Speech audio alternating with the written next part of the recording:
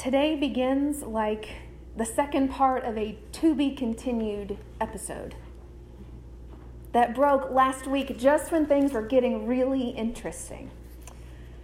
Last week we heard Jesus give his first sermon, inspiring preachers everywhere with the brevity and the profundity of 9 whole words. Today, this scripture has been fulfilled in your hearing. And we found ourselves like the faithful in that synagogue, leaning into every word Jesus said, fixing our eyes on him, in great expectation and anticipation for what would be coming next. And so, like those episodes often start, previously on, Elementary is what we're watching lately, but previously on the sermon in Jesus' first hometown, it's worth reminding ourselves that to preach the words from Isaiah to his hometown synagogue, to his relatives and friends, took tremendous courage for Jesus. Because in reading this portion of the Hebrew scripture, Jesus is saying, I am aligning my life with the understanding that Isaiah expresses. The Spirit of the Lord is upon me, has anointed me, has sent me on this mission of God to proclaim love and compassion for all of God's people, regardless of religion or nationality. This mission of being Spirit-called and Spirit-sent is the heart of Jesus' understanding about himself and all of his relationships. Jesus is on this Holy Spirit mission to bring about reconciliation, restoration, and renewal for everyone. This would be good news, yes? Yes, except maybe not if you're part of that first century congregation. We may also speak well of Jesus and be amazed at the gracious words that come from his mouth. But there is an inkling of something underneath all those gracious words that can prompt a defensive stance. Could you hear it as Terry was reading the words? It starts to begin when the congregation says, "This is Joseph's son." They love that about him. In Mark and in Matthew, not so much, but for Luke, Jesus being called Joseph's son was a point of pride for this community. This was the identity they saw in Jesus and sought to keep him in, keep him squeezed into this identity. Joseph's son, the son of their particular time and place and hometown. Jesus is their local boy who's gone off to make it big in the world and do something great with his life. But really, Jesus is theirs. He's their boy. And so they expect, whether they say it or not, that Jesus, their local boy made big, will come home and do something for his hometown that helped him get where he is. But Jesus is not about to do that. Nope, not going to do it. Jesus does not recognize his human ancestry as a limitation to his Spirit-filled mission, but rather a confirmation that in him the universality and timelessness of God has become particular, but not in an exclusive kind of way, in an available way. In Jesus, God has made God's self particular in order to speak the good news to every time and every place. So, of course, Jesus would want to come to his hometown to tell them about this first. To tell these people who loved him and nurtured him in spiritual formation, teaching him about the law and the prophets and the Psalms. how he understands himself in relationship to the expectation that the whole congregation recites every Sabbath. The Shema from Deuteronomy. Hear, O Israel, the Lord your God, the Lord is one. You shall love the Lord your God with all your heart, with all your soul, with all your mind, and with all of your strength. To remember that this God is the only God they need, and all that is required of them is to love this God. That's the expectations God sets forth, has ever been setting forth for the people. And so Jesus expounds on these expectations with how to show that love. That's where he pulls the words from Isaiah. And for Jesus, the how to show love for God comes down to relationships. You need a relationship with another person in order for them to understand your words as good news.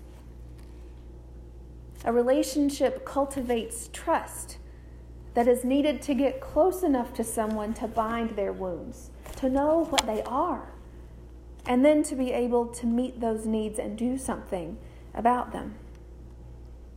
A relationship means you're close enough with someone to speak words of freedom and release to the things that bind them. And by words and deeds declare God's love and favor, not just for the year, but for all time. Relationships like this take time and effort and intentionality. And that is what Jesus came to embody. The intentionality of God seeking relationship with each and every single one of us. Except relationships are not really what the people wanted to hear. Not just back then, though, also now in our time as well. The central issue that comes up time and time again for congregations of old and of modern day is this do-for complex that we get when we get around Jesus. A do-for complex. Do for us what you have done for others elsewhere. I made that up. So it may not go beyond this room. That's okay. But the do-for complex is something like this. We have certain expectations of you, Jesus. Reasonable ones. Ones that we have learned over generations of going to Sunday school and following the teachings of Vacation Bible School. And GAs and RAs, we have learned how you expect us to be. We go to church. We give our time. We give our money. We stay inside the lines.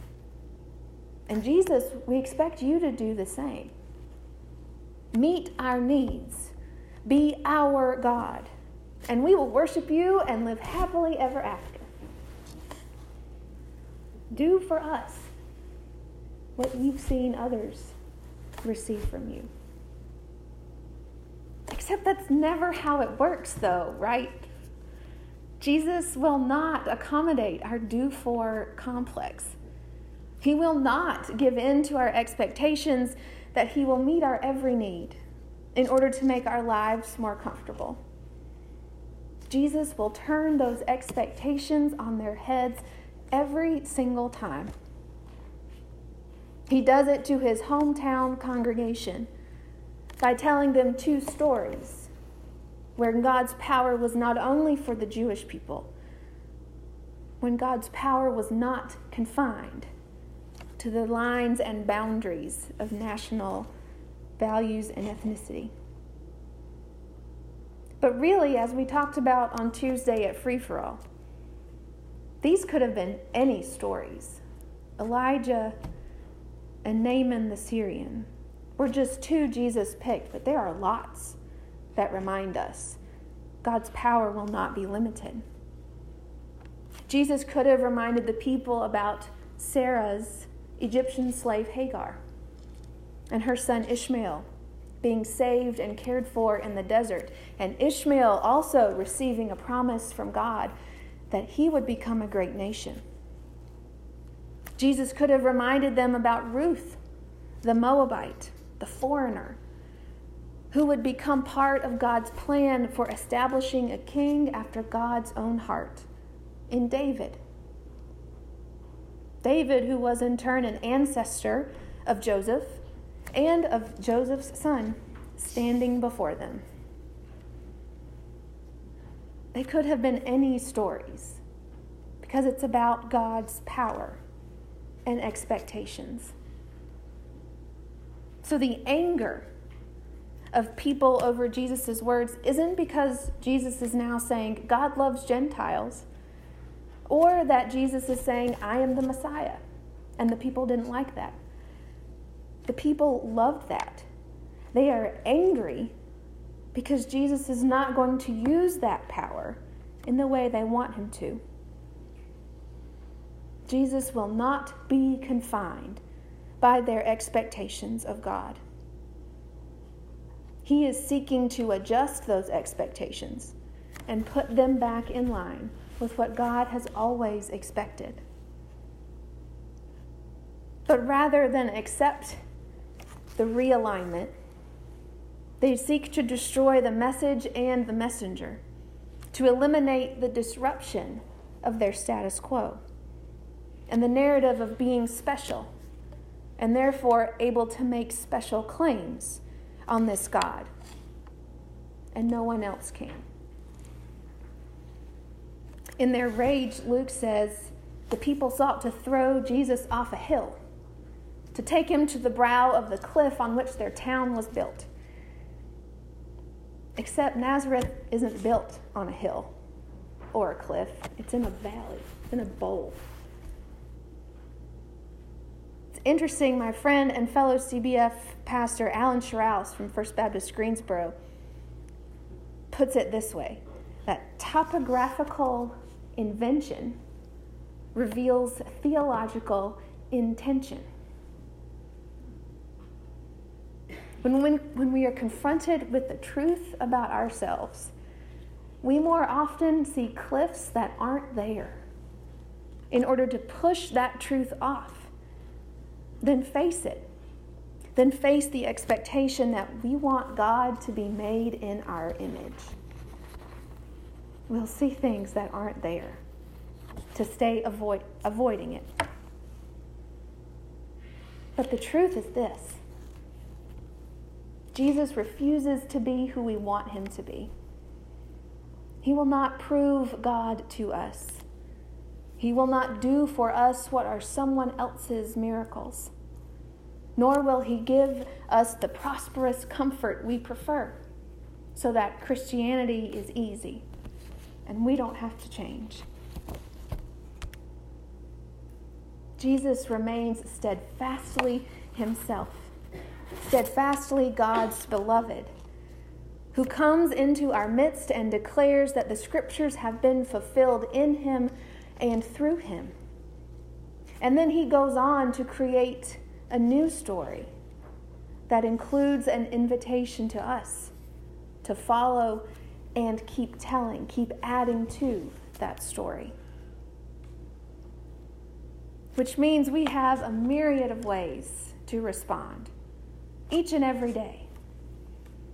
We can listen, but not hear. We can hear, but not act. We can act, but not follow. We can be filled with anger at the disruption of the expectations we've held onto so tightly.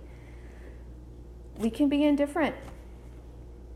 Or we can, and I believe we are called to follow and contribute to that renewing, redeeming story of God's relentlessly faithful love, coming alive each and every day.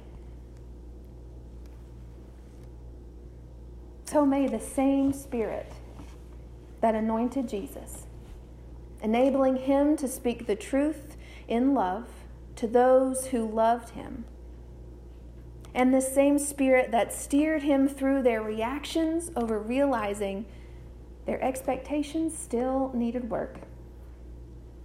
May this Spirit pilot us in prayer and draw us ever deeper into relationship with God and with one another as we follow him on the way. And all God's people said,